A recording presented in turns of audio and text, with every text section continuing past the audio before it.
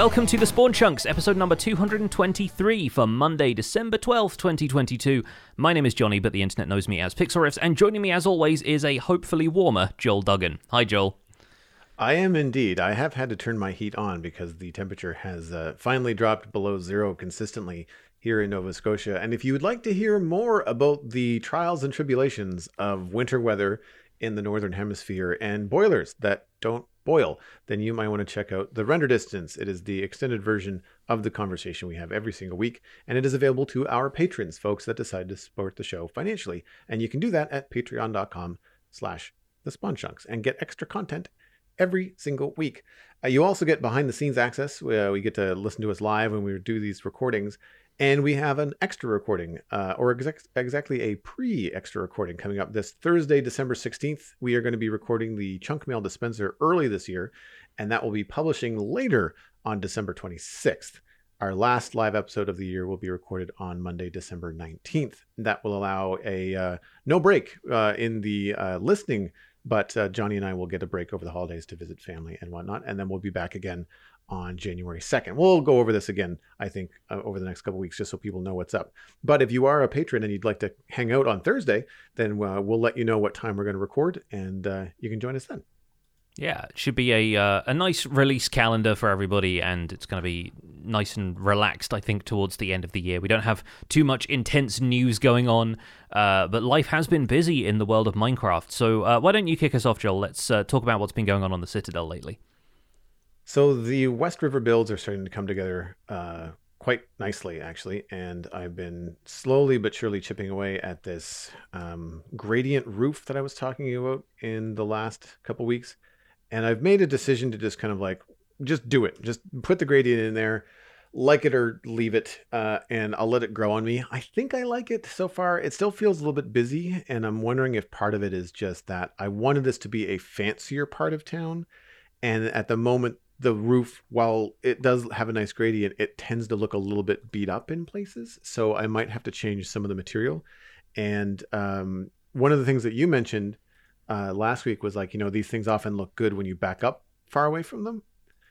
Pro tip, if you're using signs as part of the materials in your gradients, they don't render in when you get farther away. Mm-hmm. So it starts to look a little bit stripy when you start to get farther away, whereas the signs really help. And it's a fun trick. I think I've talked about it before, putting jungle signs over concrete powder, brown concrete powder, as a way to kind of get like a different kind of orangey brown in there. And for the most part, it's working. If I can remember everything, it goes bees nests, jungle planks, mushroom blocks, then concrete powder, then composters, and then spruce wood, the one with all over bark on the outside. So it gets gradually kind of yellow through orange down into like a dark brown. And overall, I think it works quite well. The bees nests were a chore. Those are hard. If you want like 24 of those, it's a hard thing to get. And I only did half of them. Cosmic Dancer was nice enough to log in while I was streaming and basically just harvest birch constantly in the background. And as a result, she dropped off a bunch of bees nests. And then she said, there may be bees in them. I don't know. And she just kind of, they just kind of went away. And I was just kind of like, okay, that's fine. And so then I started putting them on the roof, and then they all started buzzing. I was like, okay, then never mind. So instead of putting them on the roof first, I laid them out on the ground and let all the bees pop out of them. And then I had to leash them. And I was bringing them over to a bunch of hives that we had set up. But then unfortunately, there's just so many. So there's probably half a dozen hives outside the city that are full of bees. And then I had like another dozen or more all leashed to a couple of fence posts near my shulker monster setup. And It was just hilarious. Like it was too much of a funny little stream meme to pass up. So I took a screenshot of just how many bees there are. And I forgot how much I like them. Like I was very careful not to make them mad, because I don't want to have to either kill them or run away and risk things going all over the place. And I really like the flight aspect of bees. It looks so much more natural than the wonky way that cows and horses kind of walk around. Sure, yeah. And chickens don't even really look much like chickens. So there's, even though the cartoony bees are like the size of footballs, there's just something really smooth about them, and the way that they move, it just brings a lot of life to Minecraft. So I do want to try and figure out. I'm wondering if there's a way to fill in one of the farms that I have outside, or plans for outside the city, and maybe turn it into like maybe a bee farm, like maybe a honey farm or something, rather than just another crop farm. Because I think having a bunch of motion as you're approaching the town could be really cool. And plus, I don't know what to do with all these bees. So the Yeah. happy accident might have informed a new build. But again, thanks again to Cosmic for helping me out with that. I've often talked about how much time and that I'm the one that's building this town, but I've had a number of drop offs or server mates that say like, "Oh yeah, I've got a ton of that, and I'm running out of space. Can you please come take as much deep slate as you want?" And so I've not gathered every block that I've been using in the West Hill build. Some of it has been donated by server mates, but just placing it and designing it has been me. But a lot of the times there's been a good drop off of like golden carrots or gunpowder or whatever. And I mean, the gunpowder was like from the community farm, but Cosmic was nice enough to grab a couple stacks when she was, when they were on their way, to give it to me. So it was a good, nice way to kind of like not have to stop what I was doing and go gather all the sustainable stuff that I needed. So that was really fun. Uh, as far as the builds go, I've really kind of worked a little bit more on the interior of the house, which you can't really get very many good screenshots of because the rooms are only like 4x5. But I'm really happy with the way that the layout went. I'm really happy with the way that everything below the roof outside looks pretty cool. I did like a calcite, diorite, white powdered concrete deal on the upper level, and I've got some plants and overlapping stuff. So I think the next level of detail I need to do inside in like the kitchen and stuff like that is the armor statue pass, where like I might put like a loaf of bread on a counter or things like that. Things where like you've created trapdoor shelves, but you can't put anything on them because each trapdoor is taking up a block space above it. So you can't even place like a flower pot in there. So I kind of want to go in with an armor stand and maybe kind of create something there. I'm getting really close to wanting to get either a custom stained glass data pack, or not data pack, but like texture pack, or try to find something where I could use paintings and have them look like pots and pans and stuff instead of just the useless Minecraft paintings that don't work Mm-hmm. in medieval settings. Because I'm starting to feel like I there's a bunch of things that I'm not utilizing because they're just not great. But then it's like, well, instead of just not using them, maybe I should come up with a West Hill texture pack because I have custom paintings for the modern city, but I don't want to replace them with like, and then have to replace the pack every time I go somewhere. So having a little kind of like top layer pack that could be just West Hill and just have just a handful of things like the glass. Because I mean, if I have the stained glass, it might be fun for an experiment, but once I leave West Hill and go to like through the Nether, we've got a lot of glass tunnels in the Nether, and I wouldn't want that all to be stained glass. It would look kind of weird because that wasn't how it was designed. So I'm on the fence about that kind of stuff. And I think, like you, I often don't want to steer so far away from vanilla that it just stops being vanilla Yeah. Minecraft. Like you kind of want that challenge of trying to use the vanilla blocks in the best way that you can. But yeah, like other than that, there's not a whole lot to say. It's the fun. I guess the most fun I had in terms of adding things onto this was like realizing that the kitchen didn't have to be part of the main house, and I expanded it and created a separate kitchen building. And in the basement, because of the proximity to the river, I thought, I might be able to put in a secret staircase. And sure enough, I've got the secret staircase that kind of pops you out down at the very bottom by the river, and you come up through the basement of the house that I just built. And it worked out that it just has enough turns that it feels like it's meant to be sort of like windy and creepy, but it really lined up quite easily. And I've just, if anybody out there is building any kind of like town or city or anything, the more alleyways and the more back corner, like backdoor ways that you can add in, just keep your eyes peeled for that kind of stuff, because it really does make it feel like it was either built by multiple people or that things just existed and people leaned into this kind of access and tunnels and behind the scenes, and it just kind of adds a story. Because like without any explanation, like why is there a secret entrance to the river?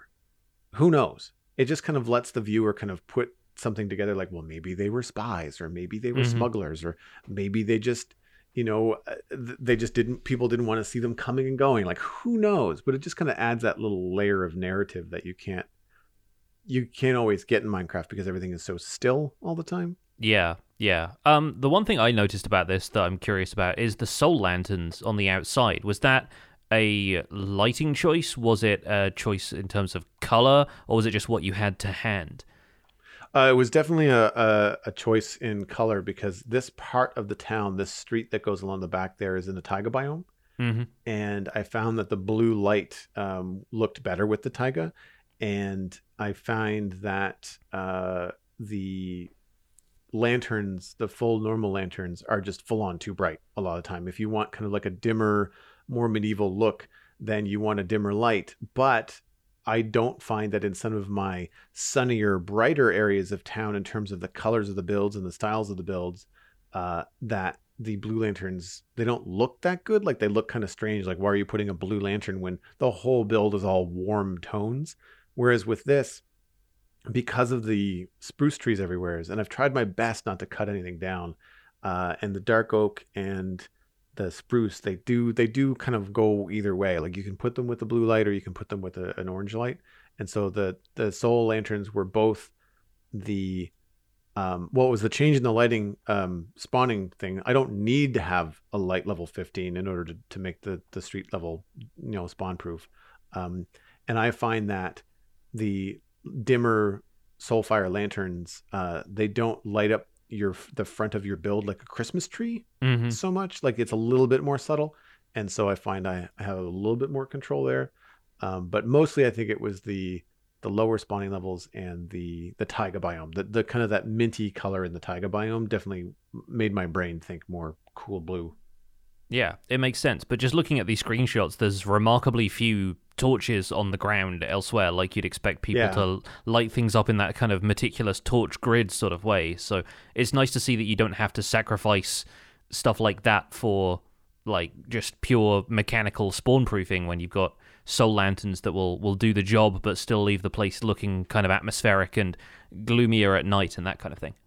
There is a lot of spawning spaces on the road right now. I have yet to go through this area and put like the odd street light, and I don't completely spawn proof it, but I kind of like mostly spawn proof it. The good news is usually I'm in the area so that things don't spawn that much. I also sleep a lot, but yeah, I find that inside I've definitely got candles and lanterns and stuff in places where it's just to the point where you'll get like maybe a 1 or a 0, but that 0 is on like a place where there's a trap door or something like that, so it's not going to spawn anyway. Yeah, you can throw some carpet down or whatever, and like sometimes, the odd places like that. But yeah, I think it's my ongoing appreciation for the 118 lighting changes really like comes 100%. To the fore at times like this, because it's so much more fun and creative being able to work with every light source and not have to worry all the time about stuff being spawn proof. And it's not like we're running into fewer mobs as a result, generally speaking, in gameplay. So yeah, once again, that's one of my favorite changes of recent times. What have you been up to in Minecraft this week? So a lot has happened. Empire's SMP has officially crossed over into Hermitcraft now as part of our ongoing crossover event. So we're going to be building a Christmas town in what was originally planned to be the shopping district crater. They've got one of those donut-shaped mountain ranges that's got a dip in the middle, which was a dark oak forest but has been cleared previously, and it's just surrounded by snowy mountains. So we thought, what a great place to build some kind of Christmas thing. I've contributed a Santa's Workshop build to the area, and right behind that is where they built a sleigh, which I think Grian and Pearlescent Moon built, so that we can do like a Secret Santa kind of prank or present event this year. So I've effectively built onto that, added a bit of terraforming. I worked on a frozen river with a bit of like ice and packed ice the other day. But at the same time, I'm working on a version of my copper aging machine that's going to be underneath Azuma's base. So we're expanding it from the size it is on Empires, because the cool thing about joining Hermitcraft effectively mid-season for them is that they've already got a lot of really big farms set up and larger builds already prepared. They've got a bunch of resources they can lend us, and we can just go to town with everything. So where it was a struggle to get hold of enough redstone to craft all of the components on my build on Empires, that has been solved by the fact that Hermitcraft has had a raid farm for probably 3 months or more. So everyone's got full shulker boxes of redstone blocks that they can just casually throw at me without any other concerns. So aside from a couple of roadblocks, I need to get hold of some quartz, which means probably getting hold of somebody who's got a piglin bartering farm. And yeah, there's one or two other bits and pieces that I wanted to get from the design, but I've imported a schematic. Azuma is going to be able to age 450 or so copper blocks at a time in this setup eventually, and it's going to be the largest one of these that I will have built so far. So right now, yeah, we're settling in on Hermitcraft. We're not going to be here for super long, but I think it's going to be a delight to mess around, play some mini games, have a heartwarming Christmas experience, and then see what the new year brings for Empires. So I confess, I kind of knew what you had been up to because I watched your videos and the crossover, and you talked about it a little bit in your YouTube video, but now that I've got you here, like I have to ask you to expand on how cool and or weird it is to be foot on grass block in the Hermitcraft server. Yeah, it's been weird because the people are what you'd expect me to be most excited about, because I've got a chance to collaborate with people whose videos I've been watching for a while, and this is all content creation stuff.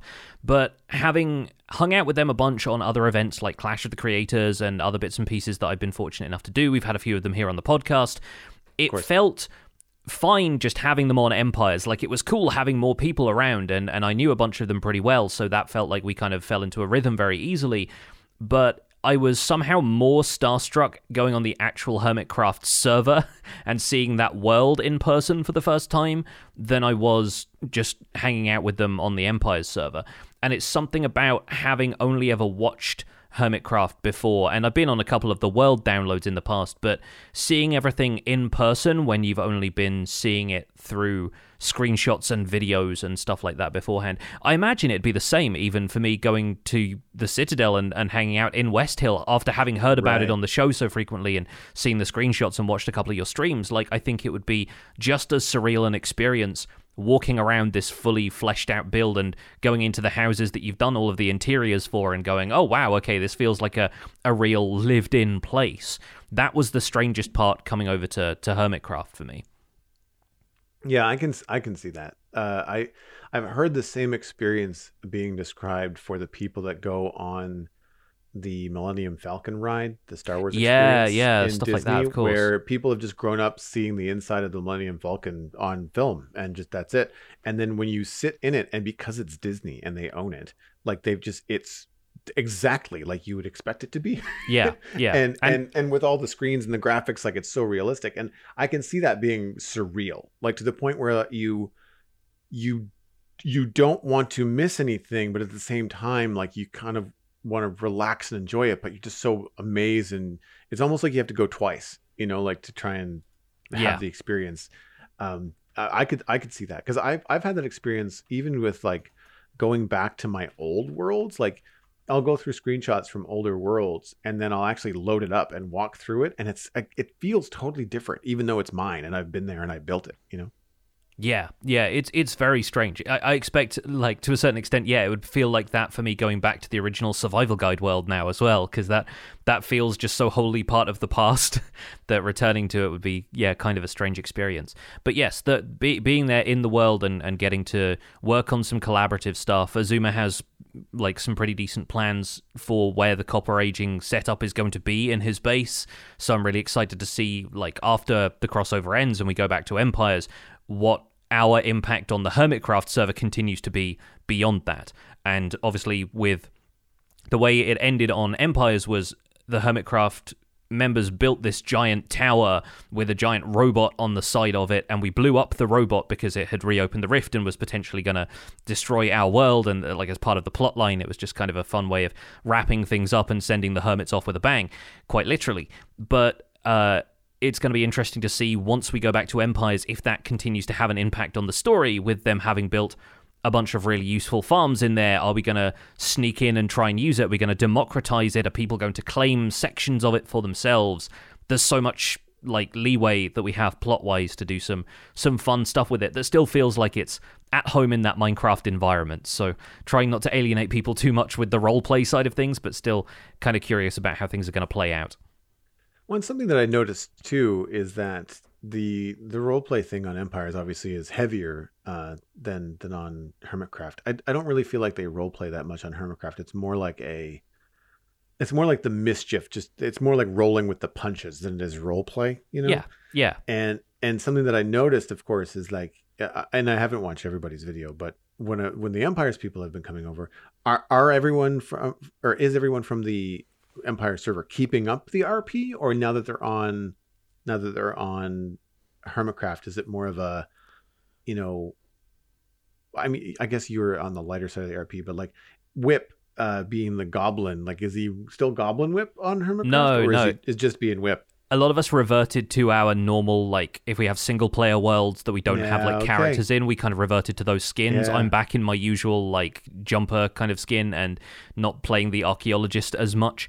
Mythical Sausage still has a lot of RP stuff going on, and like his whole thing is like hopping between different dimensions and old world downloads and cool stuff like that anyway, so it helps him to sustain that for a little while longer. And it's a mix of styles, really, because some people have a much longer ongoing arc planned that this kind of ties into, and it benefits that way of telling the story, whereas the rest of us are adopting more of Hermitcraft's own style, which is we just kind of play Minecraft to play Minecraft, and if stuff happens, it happens. I think that the key difference is that on Empires, some of the time, not all of the time, but some of the time, we are trying to pretend that mechanics exist in Minecraft that actually don't, or that events can happen in Minecraft that require a little extra imagination to believe. Whereas I think on Hermitcraft, when the roleplay stuff comes into play, except for maybe Season 8, where like the moon was falling from the sky and stuff, it tended to be a little bit more, well, let's center all of our actions around things which are actually possible in vanilla Minecraft, and then maybe just throw a little texture pack on here and there to make things like to turn this into a form of currency, or to turn this or that item into a trophy or whatever. Like you're not trying to insist that people have this idea that this isn't somehow a Minecraft world, you know? and so Empires is trying to do almost the opposite. We're trying to ask people to suspend their disbelief a little bit more when it comes to our roleplay stuff. Yeah. It's one of my favorite treats of watching the Hermitcraft interactions on the Hermitcraft side of things with Empires is it's like that moment when you're, for me, I can compare it to listening to podcasters and being a fan of a podcast for years, and then finally meeting those people in person, you know, at a podcasting convention, and having dinner with them and realizing that, they're a little different than when they're on mic, but not so different. It's just that the presentation is different. Mm-hmm. You know, like everybody has their on mic voice. I know I have one. And then I get teased about it sometimes. I've had friends like, you just use your mic voice when you said thank you to the grocery store clerk. I was like, crap, sorry. But it's one of those things where when you get to hang out, it is very casual, instead of like the more robust role play dialogue that you find on Empires. It's you and Exuma hanging out going like, oh yeah, cool, I could use that. Thanks, man. Cool. Yeah, anything you need. Mm-hmm. Totally. Yeah, that's really fun to see you. Yeah, you too. It feels more like a buddy conversation than anything that's got like the weight of presentation around it. And I really enjoy having that curtain being pulled back. Yeah, there's an extent to which we kind of drop our phone voices after a certain point, I suppose. Yeah. So obviously more on that, I think, next week as well. I'll have plenty to say as the weeks roll on. But for now, I think we should probably get into the news, because this week we have Minecraft Java Edition 1.19.3 to talk about. It was released on December 7th, 2022, after a one-day delay to fix some critical issues with the release candidate. And so new features in 1.19.3. Some of these will be familiar from when we've covered them in the changelogs, but just to clarify, because I know there was some confusion between what was in this update and what was in the 1.20 update that is upcoming. New features include some experimental features now being available through built-in experimental data packs. They've added a new panorama scroll speed accessibility option, added new default skins, including for offline players, and new wood sounds. Various wood types now have unique sounds when placed, broken, or walked on. There are 3 sets of unique sounds for overworld wood types, nether wood types, and bamboo, when you've enabled that through the experimental data pack. Step sounds can now be heard when walking on carpets, lily pads, and small amethyst buds. Step sounds can now be heard when walking through nether sprouts, glow lichen, crimson roots, and warped roots. That's not all for 1.19.3 though. There are a lot of changes to existing features, including the major one, a rework of the creative inventory tabs. We're going to refer you folks to the changelog article on Minecraft.net for more information about this and some of the other changes that we're going to talk about here, since a lot of the changes are quite extensive and are covered in full there.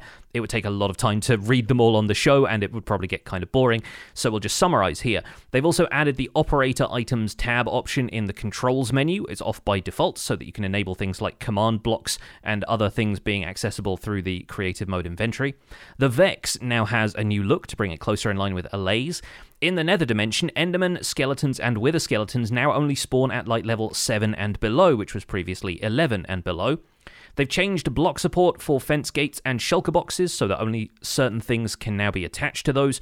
There have been some changes to the spawner block, including the fact that it no longer has a default mob, the pig. It's now a completely empty spawner until you apply a spawn egg to it. A few more changes listed in the changelog for that as well. Likewise, there have been some changes to chat, including the removal of the chat preview feature and a couple of other bits and pieces. They've added draft player reports. Improvements to the Open to Land screen have also been made. The Realms News button will now show a confirmation screen before you open the link. Stronghold placement code has been changed to be more efficient, causing some stronghold positions to shift. They're still placed in concentric rings, but their positions in those rings may change by a few degrees. Teleport to team member options in the spectator menu now only show up for teams with viable target players. Changes to tooltips have been made, and the Wild Update music has been tweaked to be slightly less loud. Technical changes in 1.19.3, including adding some feature flags, which are world options to enable or disable some experimental or unfinished features like blocks, entities, and items. Command changes, including the fill biome command. Added new telemetry events where you can send information about your playstyle and bits and pieces to Mojang. They've added a few new game rules, which are the explosion, dropping different types of items that we've covered in previous episodes.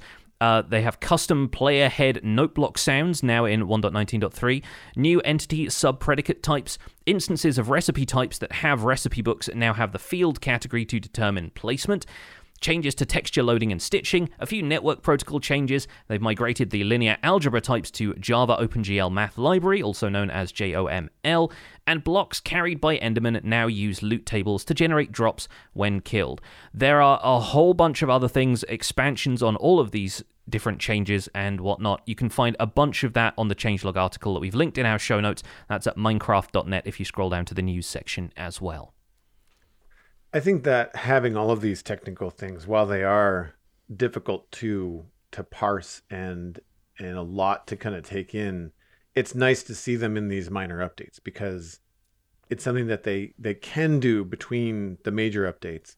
And it's really hard to put like a big marketing shiny bow on like all the predicates and, you know, all the everything that's under the hood that's changing. And I think excellent summary, by the way. I think that's a great way to kind of like cover most of it, but then we can point people to the Minecraft.net article for the details. And I think for me, the biggest gameplay features, the biggest things that kind of come to me as the tent poles of 1.19.3 are the changes to Enderman skeletons and Wither skeletons spawning at light level 7 instead of 11 in the Nether. Game rules for lava and water, allowing infinite lava sources in the game in the same way that water works right now. If you decide to turn that on, I think we will be turning that on in the Citadel. The other thing that I have to discuss with members of the Citadel is the drops from a creeper explosion. I think we're going to turn that so that the creeper will still destroy the build, but all of the blocks will drop. You won't lose anything. Similar to what TNT currently does in Java Edition. Yeah, exactly. Because I think for me, it's not the end game. Like the creeper blowing up something is not the end of the world. It's just a real inconvenience when like you just everything is there except for that one chain and the carpet that you now have to go get from somewhere. Yeah, and it's like it's such a pain in the butt. So having everything drop would be ideal. The new wood sounds are cool. I mean, I don't know if it's really going to affect my game's play, but I like the fact that they've added it, especially the nether foliage. When I was seeing tests, I was watching Eximavoid and Slice Lime did a really good video on just the sounds and hearing the squish of going through nether foliage, I thought was really cool. And so Yeah. I can see, as we were talking about a couple of weeks ago on the show, having that sound experience. If you can bring that experience into when you're walking through a creepy cave, if you're bringing in nether sprouts and nether roots and all that kind of stuff, and it makes that kind of squishy noise, like it's going to change the ambiance of that experience. And I think that's basically it. I think that's kind of where my big kind of flagship features from the minor update kind of stop for me. And I'm looking forward to adding it to the Citadel. We just have to wait for some mods. Yeah, and it seems like there are a few other bits and pieces in here. I'm trying to scroll through now. The fixed bugs in this changelog were too many for them to list, and the changelog was already really long. So if you go to the fixed bugs section of the changelog, it actually takes you to their Jira page where they have all of the bugs listed, and stuff like mobs building up fall damage when dangling on a lead, that's been fixed. Horses suffocating going through nether portals, that's also been fixed.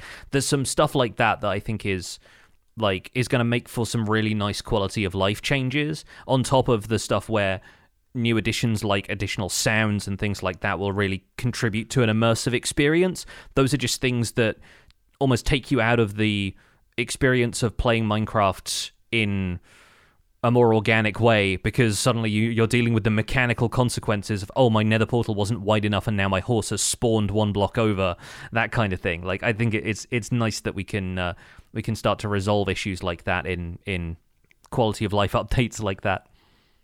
How do you feel about them still having the 1.20 data pack stuff available within 1.19.3 for people to add? I think it's still a little confusing, but I also think it brings the experience of playing Java Edition closer in line to the experience of Bedrock Edition, because Bedrock has always had that experimental features toggle, and that doesn't just apply to beta versions, it also applies to release versions which are close enough to the next release that they've started including stuff like, in this case, bamboo hanging signs, etc., etc. It allows people to spend a bit more time with those, and I think that's a good thing. I just think the communication of those features being separate and ready for the next update is still something that needs a line break, insert line here kind of thing in the changelog to really say, okay, everything after this is not ready for full release yet, but here's where we're talking about it. And in the lead up to 1.19.3, we've obviously had a lot of confusion about where those features lie, and I don't know if they're still planning on adding some more minor changes in a .4 release for 1.19 or anything like that, but hopefully in going forward we'll see a bit more clarity of communication for that stuff. So for me, I found it a little frustrating because I thought, oh, wait a minute, there's those data packs that I could maybe implement, and maybe I could even start using Bamboo on the Citadel before it comes out in, the 2023. Nope, you can't do that, because if they change it at all in any way, you wouldn't be able to roll the world forward, and you can't add it to an existing world.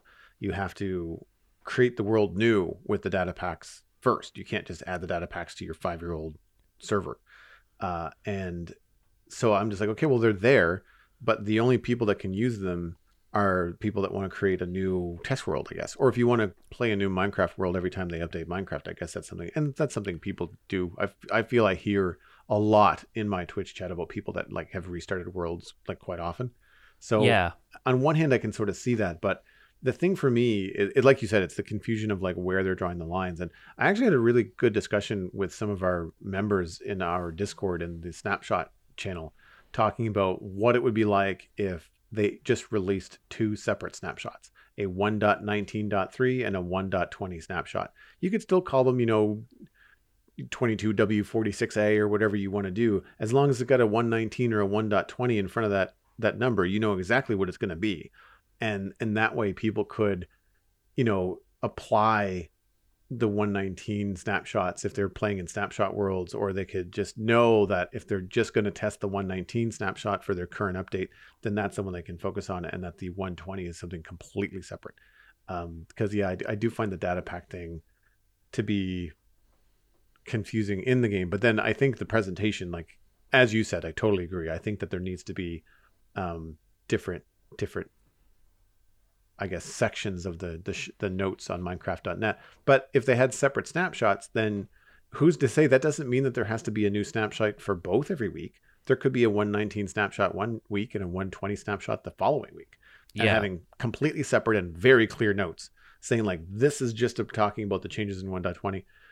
I guess the tricky part there is that 1.20 is thought to happen after 1.19, and it's very difficult to present 1.20 without 119.3 being finished, like having those features in. So, I mean, a question from the audience, if people want to think about this, would you rather have separate snapshots simultaneously, which would be a lot of work, I'm assuming, for Mojang, or are you okay waiting? Like, would you rather just not see any Minecraft 1.20 snapshot features until 119 is done and dusted? Like it's out now. It came out on the 6th. We've had 4 to 6 weeks of 1.20 data packs. Would it be the end of the world if we didn't have any of that? And our first experience with 1.20 features would be like next week, right? Yeah. I think we're seeing, for a start, we're seeing the change in communication style from Mojang, that they're only starting to talk about features which are basically done. So they're trying to figure out how to manage community expectations in that sense. But on their side, we're also seeing the streamlining of that process into, if we're working on a version that has major updates and we're working on a version that has minor updates, they're kind of bundled together as the same thing, so that the development team can kind of keep things straight for their own workflow.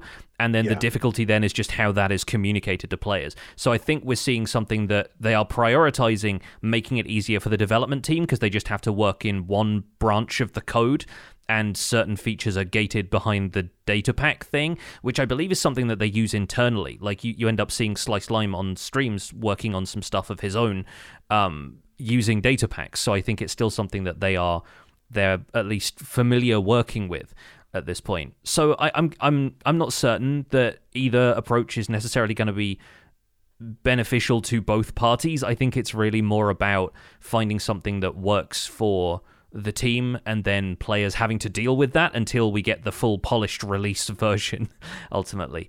And Sauron in our live chat says, your impression is that the devs should work in a single code base rather than in two branches. That's kind of the way I see it too.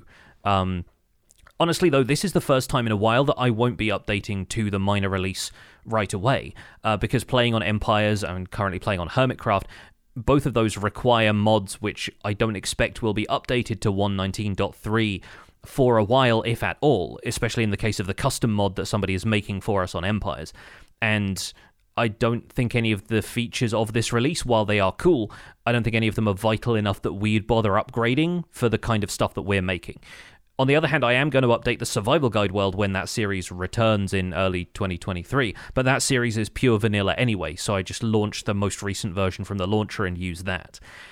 So, yeah, it'll be interesting to see how that affects gameplay overall, and it would be interesting to hear who's upgrading to 119.3 right away, and who's sticking around either because they don't feel the need to upgrade or because they can't upgrade because the majority of what they play is lightly, perhaps, modded. So I think that I might have mentioned this before incorrectly, that we were on 119.1 on the Citadel. We're not. We're on 119. And so looking forward to like a lot of the bug fixes, the game rule changes, stuff like that in 1.19.3. We're only just waiting for mods to catch up. And I think I'll probably have more to say on mods in the next couple of weeks as they kind of come through. I'm going to take the opportunity to try to find some new ones. I'm going to try to get better performance out of the server, that kind of thing. But for now, most of the UI and quality of life mods are updating pretty quickly. Fabric is pretty good at keeping mods up going with snapshots. And so then when the actual release hits, you're only looking at a day or two. Yeah. So the one thing I think that does get a little bit frustrating with having mods on a server that you have come to depend on performance-wise is you don't get to jump in day one. Like you said, with the Survival Guide, you can just like flip a switch and away you go. Mm-hmm. Whereas with us in the Citadel, we have to make sure that everything works and then make sure it doesn't break anything. And I say it usually comes to me on the back end. Alistair helps with some of the other data packs and mods as well. But yeah, like it's one of those things where it does take a little bit of the wind out of your sails when you have to wait for all the mods to catch up, because the playing experience is not as good, performance wise for some of us. So we have to wait for that. But I'll probably have more on that in the next couple weeks as I explore some new stuff. Should we move on into chunk mail? Sounds like a plan. The email address, if you'd like to send us a message, is spawnchunkmail@gmail.com. Keep them short, keep them sweet, keep them on point. It increases your chance of being read on the show, especially if you're replying to something that we've talked about recently. That's another good way as well. First email comes in from Joel number 2. Tuning note blocks both ways. Hello, Joel and Johnny. I recently heard your discussion wondering if the new chiseled bookshelves mechanic could help improve note blocks. A shout out to Imp Imperfect for the great discussion idea. Why not change note blocks so that right-clicking the top half of the block tunes the note up one step, and right-clicking the bottom half of the block tunes the note down one step? This would reduce the note searching time significantly, and it would still be very doable in tight building spaces. It would also preserve the current redstone functionality of note blocks, especially if you still let the note blocks loop back, but in both directions. Any thoughts? Joel number 2 was lost in wonder because he could tune his note block downwards. I love this idea. Yeah, I like this solution. It makes a lot of sense. I think the only thing holding me up on this is what we were talking about previously with texture of note blocks. Like, could the texture of note blocks change to make it still usable as a building block, but then make this tuning mechanic more intuitive to players? Or would players simply be expected to get the idea depending on how the note block reacted to their interaction? Because I get the sense that a lot of people would like the note block texture for building with. I know I do. And they don't necessarily want that to change too much. But if you change the functionality of the note block beyond how other things like mob heads or other types of blocks interact with it and change the instrumentation, then potentially that leads to issues with, like, the texture doesn't feel like it matches the functionality as well. So I'm curious if Joel number 2's idea of any of the functionality changing would be complemented by a change in the texture, and how you'd reconcile that with building with the things. But aside from that, I think it's a pretty neat suggestion. It's so simple and straightforward. I'm a little embarrassed we didn't think about it a couple of weeks ago when we were talking about note blocks, specifically because in the same conversation we were talking about, like, the directionality and the ability of Minecraft to point at different parts of the block, which you do most often with, like, stairs, when you're placing stairs specifically, and having that function be implemented in the new chiseled bookshelves that are coming in 1.20. And this is it's so simple. Like, it's not even nearly as complicated as the bookshelf or the chiseled bookshelf. It's just the top and bottom half of a block, which we do now anyway. I think if you added the actual note in text instead of just colored notes floating up from the block through the range, I think you'd have a really solid solution. Because then you could see, like, C, C sharp, B, all that kind of stuff. And I think that would be, I think, ideal. But I understand that also that would be bringing a language to Minecraft where Minecraft kind of has its own, like, neutral language, like, rather than having, like, English floating out of the blocks, it's just a colored note block to keep it neutral. So I can appreciate that. But there's some things where I'm just like, well, even if it was a number, it would help a little bit. Yeah. I feel like musical notation like that is often fairly universal anyway. It's just like, right. It was established in Europe, but then just became, like, a very kind of universal way of doing it. I mean, correct me if I'm wrong, musicians from other cultures, especially if you don't have the alphabet that we're used to in English. But I'm interested in that. I don't know if anybody would really rely on using the visible colors of the notes above a note block to determine what note that was. I think those are really there just for aesthetics and for decoration. If you see a bunch of different, like, notes playing at different times, then you kind of see more of, like, a rainbow of color from the note block, which is nice. But I do wonder, like, that's a solid suggestion for them to have a little bit more of a cue for players to pick up on exactly what those things are. Obviously wouldn't be too accessible for players with visual impairments, and that's a whole different discussion, I suppose. But I'm curious if anybody actually uses the note colors to sync up the notes of two different note blocks, or if they just go, oh, that's approximately the way it should work, and then they just tune them by ear. Aside from that, Yeah, I can't remember because I haven't messed with them that much because I find dealing with note blocks really time consuming. I think the only thing that I've ever done is like the Price is Right, you lost sound, and that's Yeah. what plays when I dumped back when trading with villagers involved multiple breedings, and if you didn't get the right villager, then you sent them off on a one-way trip. And when they passed through the string on the one-way trip, it played like the doo doo doo doo, and I was Yeah. like, okay, that's kind of fun, but it took forever. It was like 5 notes. So yeah, I haven't really gotten that far with them. I'm curious going forward with it as a funny kind of silly sidebar with the changes coming with mob heads and player heads on note blocks. And that's the thing that I find confusing about 119.3 is that the custom player head it's in there, but it doesn't work, or you can't access it. I can't remember which, but it's ahead of the mob heads in 1.20. So like why they separated that out, I don't know. But the idea of having custom noises and custom sounds. Do you think we'll see like a renaissance of in Minecraft DJing? I think it's entirely possible. Yeah, like I genuinely think there could be some fun experiences people could build with those. I think especially if you have something like that on a Bedrock Edition server, I'm not sure if the same thing would work there because of the amount of like custom stuff that it has to link to, and data packs and add-ons being slightly different. But I think it'd be really cool if you could do some kind of concert using note blocks, but have the actual output of the note blocks vary so wildly. Like you could do some really fun stuff with that. I'm sure someone somewhere has used note blocks to make Carol of Bells, because that's the kind of thing I think of when I think about note blocks in Minecraft. I think about a bunch of people standing in like a bell choir or a percussion section where you've got a bunch of different people and they're all like hitting specific instruments and notes at the right times. Mm-hmm. Not any one person is able to play the entire piece. And that's what I think about mostly when I think about arranging a note block orchestra, so to speak, is like you'd have to have everything all set up. But in terms of like adding more modern sounds, if someone was able to replace different sounds from different blocks or have like custom things, I mean, DJing people sample so much, having multiple samples to multiple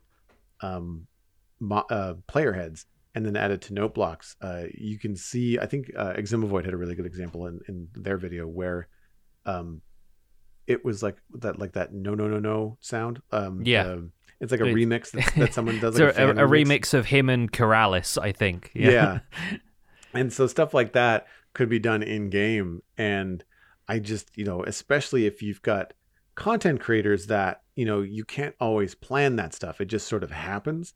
And if you've got a recording of it that you can then, like, you don't even have to sit down and purposely try to do something funny. If you've already been recording and some funny stuff just happens because you work with a bunch of people that have fun personalities and are goofy and stuff, I think you could, the possibilities are really, really interesting. Yeah, there's so much fun we can have with that stuff. But yeah, we'll see how it pops up in 119.3 and beyond. Our second email is actually one we're going to turn into a main discussion this week. This is from Gundar H. Striker, a frequent correspondent and landscape artist member of our Discord community, and the subject is having options. Hey Pix and Joel, I've recently come to a pleasant conclusion. I like having many projects going in Minecraft at the same time. For example, I currently have a creeper farm floating island project, a castle on the mountain project, a galleon ship project, a custom swamp project, and many more. This is something I just wanted to share with the listeners if they're finding that their current project is burning them out.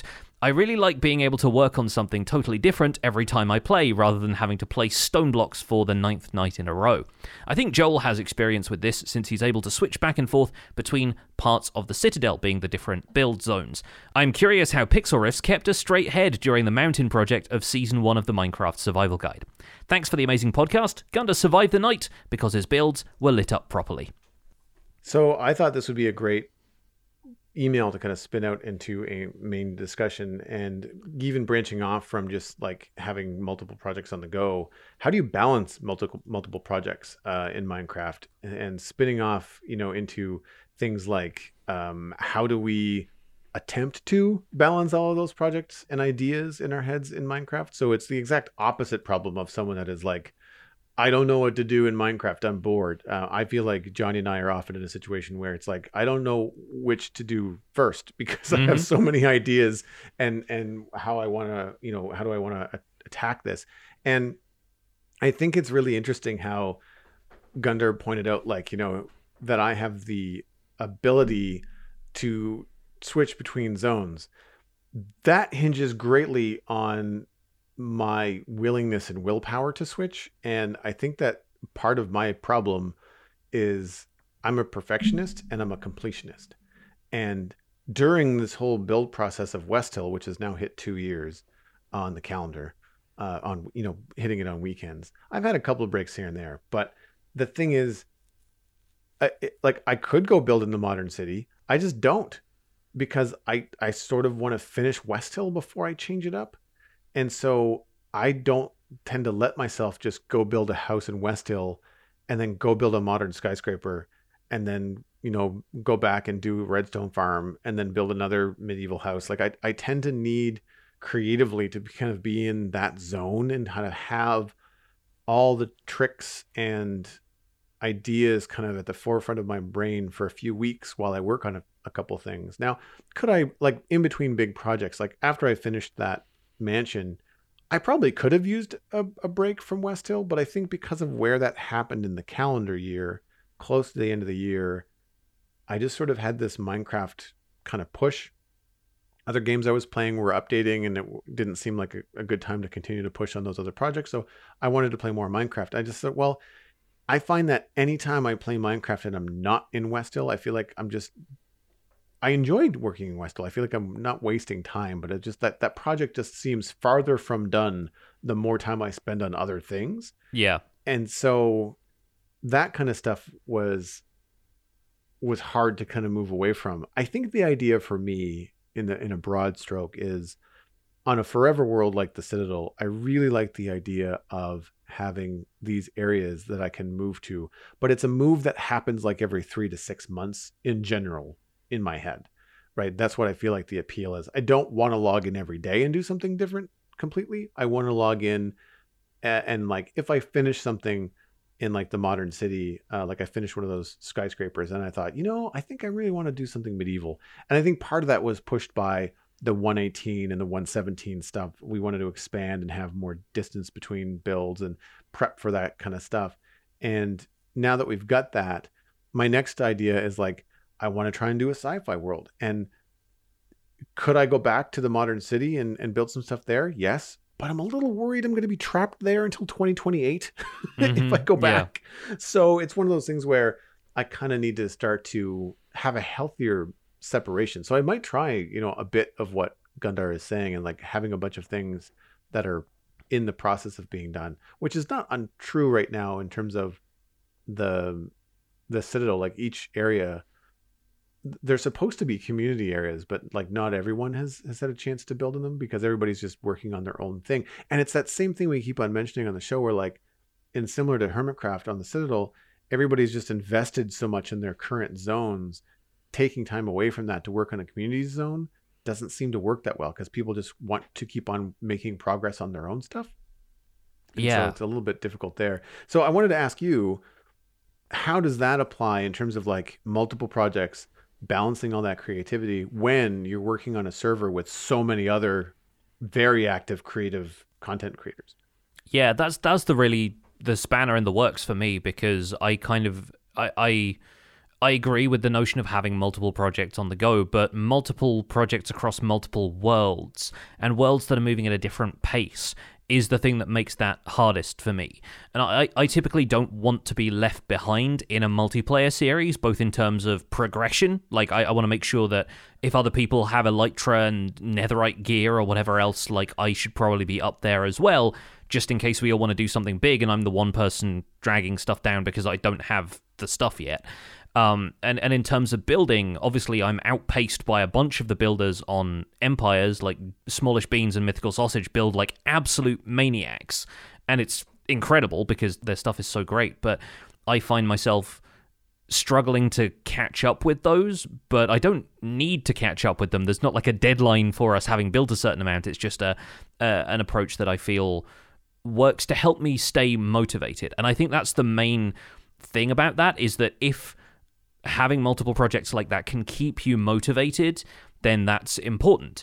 And it's important to a certain degree. Like, it's important to the degree that doing anything in Minecraft is important.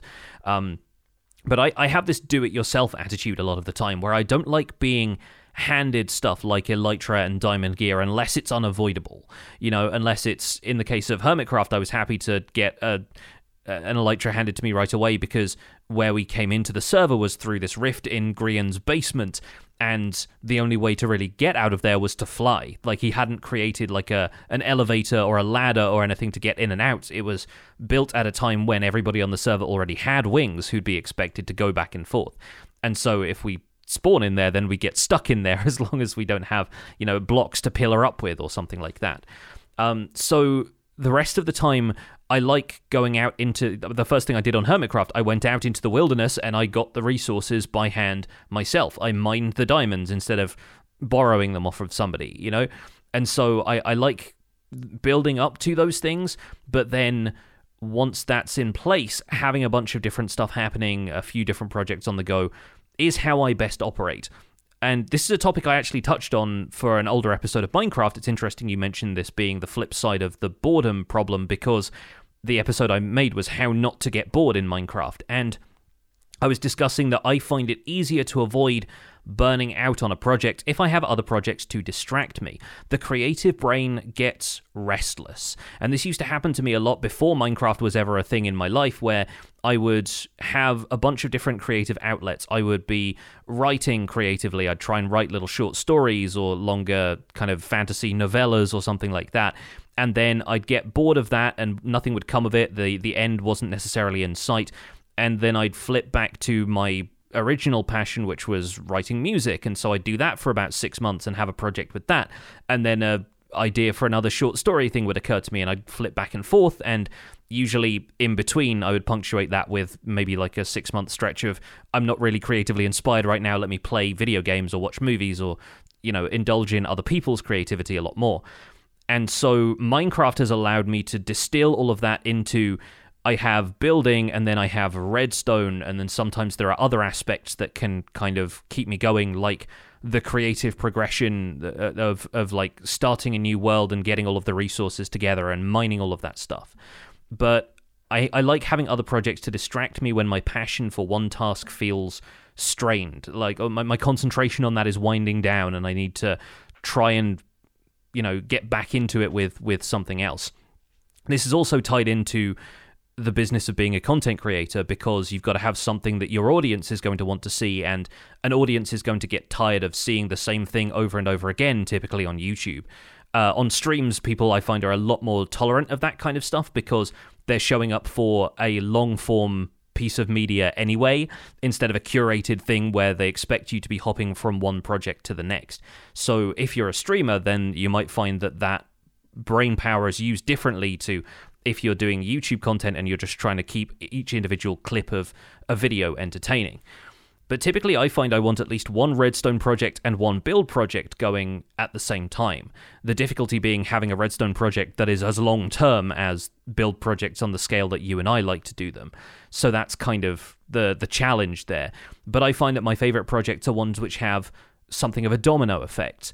I can make a wither skeleton farm, and that gives me the wither skeleton skulls I need to get beacons, and the beacons allow me to strip mine a large area so I can get stone, and then the stone feeds into a building project. But what if I also have a cobblestone generator to get more that way? And I can sidebar into smaller tasks which make ultimately the larger project easier.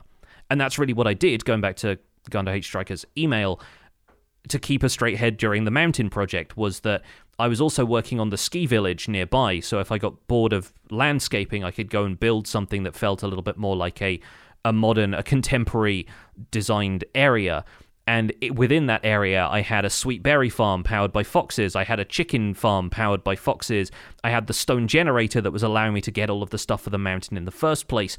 Before the mountain was complete, I worked on a redstone door with honey blocks for a back entrance to some sort of dwarven empire that was theoretically under the mountain. You can sidebar into all of these other little projects that allow you to take a break from the big stone placing project every so often when you want to. And that's really how I end up sustaining my interest in an individual project, is allowing myself to step away and then come back to it, usually with more resources in tow. It's a couple of really good points with streaming versus YouTube content creation, because I noticed that on some YouTube videos, and I do find it funny where people kind of like turn around and like, obviously 6 or 8 hours of work has just happened in the background, like in one cut. And I remember, correct me if I'm wrong, but I'm pretty sure there was definitely some streams from you where there would be like, come hang out and chat while I place 10,000 stone. Yes, you know, absolutely. And those kind of things lend themselves almost better to stream, because like you can kind of then talk about whatever you want.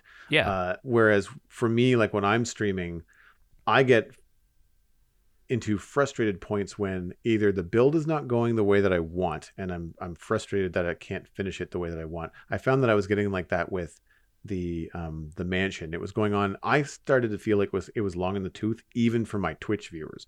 And I was like, I'm starting to not have much to say about this. And so I start to feel like I'm being quiet on stream. I start to feel like I don't have a lot of good things to say because I'm frustrated with stuff. And I tried my best not to complain a lot on stream, because I find like I just don't need that kind of negative vibe.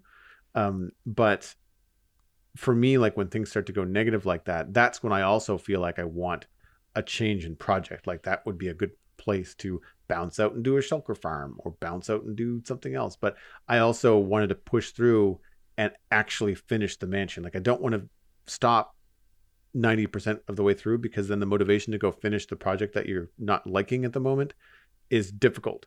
And I find that it's better to kind of like rip the Band-Aid off and just like stomach it, get it done, and move on. Mm-hmm. And to your point about the cascading farms or the cascading projects, that's a really good thing to keep in mind for anybody that's listening to this that is in a new world.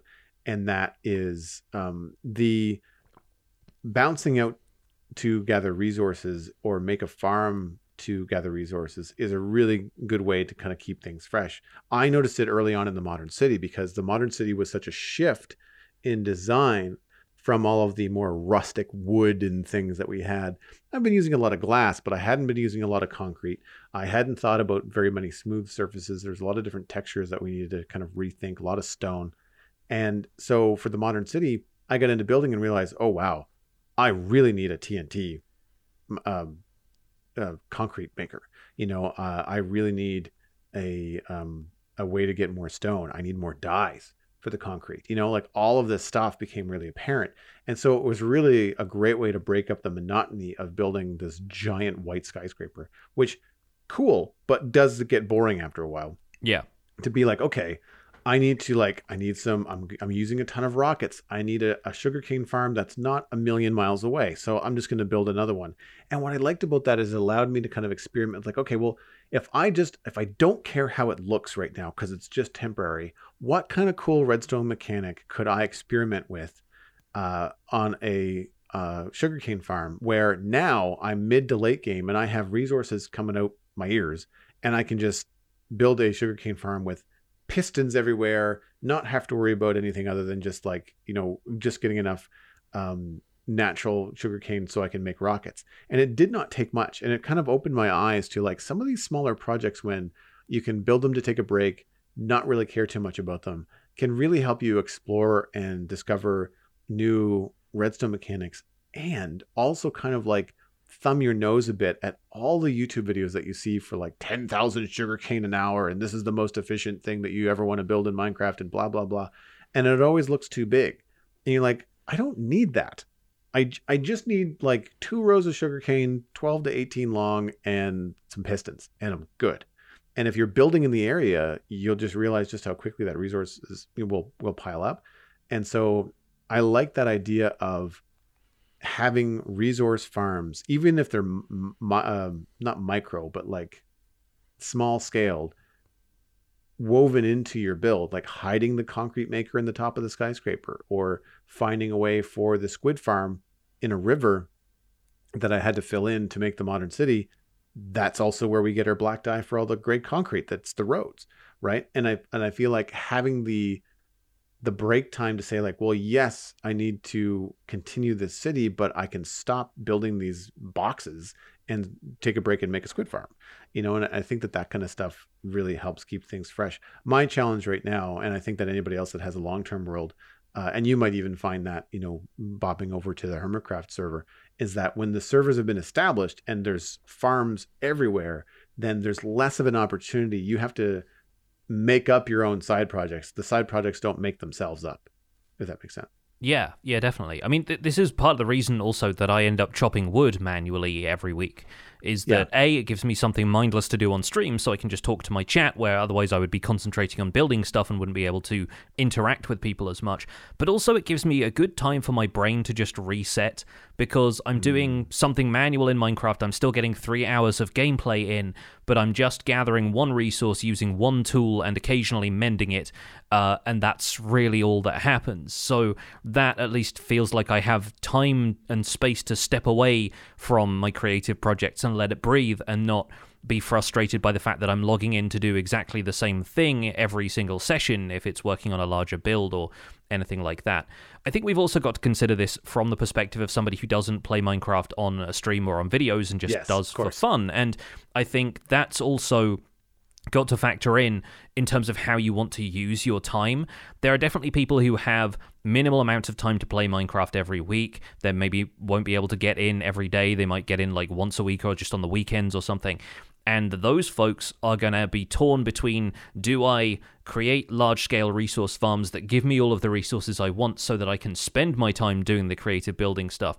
Or do I take it slow and steady, gather bits and pieces of resource at a time, but then feel like I'm not getting to the build side of things fast enough? And the important thing to remember is that there are always options. Once you've gathered enough of those things, you start on your big build project. Give yourself an out. Give yourself a reason to go and farm resources manually for a little while, because that allows your brain to reset. You get to not come into it with the mentality of, oh, I've got to build that thing for the, fourth or fifth weekend on the trot. I've got to still work on this one castle that I'm planning. If that's wearing you down, then find other stuff to do. Find those multiple projects to keep those plates spinning, and I think you'll find that your brain will thank you for it. And I think, too, the success of some of the build zones ideas, and I get excited about a new build zone on the server, like a sci-fi zone, that spins out into Minecraft adjacent projects, like custom texture packs or seeking out and replacing some of your sounds. I know that Alistair on the server has replaced his bow with, I'm going to get the name of the weapon wrong, but it's basically a staff that shoots a beam from Stargate. And so he's replaced the model and he's replaced the sound. It's a very simple thing, and it doesn't affect anybody else on the server. He just gets to zap stuff, which he finds incredibly amusing. And I do as well when I watch his videos. And so like that kind of stuff is, I don't have time to play Minecraft right now, or I don't have the energy, Alistair does stream, but he doesn't stream every time he plays. Sometimes he just doesn't have the energy to play, but he's like, he's a very smart guy and he likes to get under the hood of stuff. So he's like, well, I'm just going to go down this rabbit hole of like, how do I customize a sound from Stargate into Minecraft? And I think that if you get inventive in that way, you can even, I remember spending hours when I was working on the Nether Hub for the Citadel. I took a scale, like not model, but I took a screenshot and I made a pixel art piece, a cross section in Photoshop. And I just spent hours, relaxing and doing like pixel by pixel planning of the Nether Hub in a cross section. So I knew how high the floor was going to be. I knew roughly where the ceiling was going to be, how big the arches were going to be. I still felt like I was doing something creative, but I wasn't spinning my wheels in Minecraft, because for whatever reason that project just felt so large that I couldn't wrap my head around it. So sometimes you can create these extra projects for yourself outside of the game too. Maybe that's sketching in your sketchbook at work or something like that. Like if you don't get enough Minecraft time, like you were saying about people that are too busy, then maybe you can like start, grab some graph paper and maybe do some sketching and something like that in your breaks, or when you've got that 45-minute commute, if you're on a train or a subway or something like that, then you can maybe sketch some ideas. And I find that will also help with keeping yourself motivated for projects, but then also stretch your creativity in a different way, but still Minecraft related. I wouldn't be surprised if there are a decent amount of people out there who have learned patience in other areas of life and like have learned to be patient with developing new skills like artistic skills or whatever from having picked up Minecraft and the time it takes to really get going on creative projects like that. So I expect there is some crossover in other creative fields for sure. That is where we're going to wrap up this episode of The Spawn Chunks, folks. Thank you so much for listening. Hope you enjoyed the show. If you want to find out more about the show and links to some of the stuff that we've talked about today, all of that is over at thespawnchunks.com, along with all of our back episodes. The music for the show is composed by me, and The Spawn Chunks is proud to be a listener-supported podcast. If you're getting some value out of the show, why not consider putting some value back in? You can do that at patreon.com/thespawnchunks. Joining our community, pledging at any level, gets you an invite to our patrons-only Discord chat. You can listen to the show live as we record it every week, and you can also get in on stuff like our monthly Minecraft audio hangouts, which the next one is going to be happening in January on account of it being December, and so the end of the year is tied up with family holidays and the like, but we're really looking forward to catching up with everybody after that Christmas break and seeing what you all have gone up to. We're currently at 330 patrons, which is up 4 from last week's count. Thank you so much to the 4 of you for jumping on board, and special thanks go out to our content engineer patrons, Hunter555, Jumbo Sale, and Yitz. Thank you for your support on this episode. Sharing the podcast with your friends is the easiest way to support the show. You can find us at The Spawn Chunks on Twitter and Instagram. And I will point you to one of our tweets from last week on The Spawn Chunks. We shared the Spotify Wrapped data on the podcast performance on Spotify, and it did very well. So thank you to everyone that was listening. And if you want to see some of those cool stats, you can check that out on Twitter. Personal recommendations, though, are the easiest way to share the podcast. Just tell a friend that they can listen on Spotify, iTunes, Google Podcasts, and YouTube. Very easy to find us. Be sure to leave a rating or a review on your favorite platform. You can email the show once again at spawnchunkmail@gmail.com. The RSS feed is linked on the spawnchunks.com, and the patron-only RSS feed is on the Patreon page, where you can listen to the render distance, the extended version of the podcast. My name is Johnny, but online I go by Pixelriffs. You can find most of what I do at youtube.com/Pixelriffs, where bizarrely Empire's SMP Season 2 is currently on Hermitcraft Season 9. I also stream 3 days a week on Twitch, and will be streaming from Hermitcraft for the duration of the rest of the crossover, so you can look forward to that over at twitch.tv/Pixelriffs. I'm also the voice of the unofficial Hermitcraft recap, which, yes, has gotten even weirder after this. I ended up recording the last episode live from a location on the Hermitcraft server, with a handful of the hermits heckling me, and Mythical Sausage was there as well. You can find that through a quick YouTube search for Hermitcraft Recap. It's been an absolute blast doing these last few episodes, and I'm probably going to try and record one more live episode before we're done with the crossover, so we'll see how that goes. Aside from that, I'm at Pixelriffs on both Twitter and Instagram. Joel, where can people find you online? Everything I'm doing online, including links to other podcasts and projects, is at joelduggan.com. The Citadel Cafe is my other podcast about sci-fi and fantasy entertainment. You can listen at thecitadelcafe.com or your favorite podcasting platform. This coming week, it looks like we're going to try to do the Holiday Roundtable, which I try to gather as many guests as I can over the last year and just hang out and chat. I'll let people know a little bit closer to that date on Twitter when that's happening. You can follow me at Joel Duggan on social media and Joel Duggan on Twitch, where I stream Lego on Friday, Minecraft on weekends, and I sprinkle in a little bit of Minecraft throughout the week when I can. Thanks for visiting the Spawn Chunks. The world outside is infinite, and that leaves so much room for activities.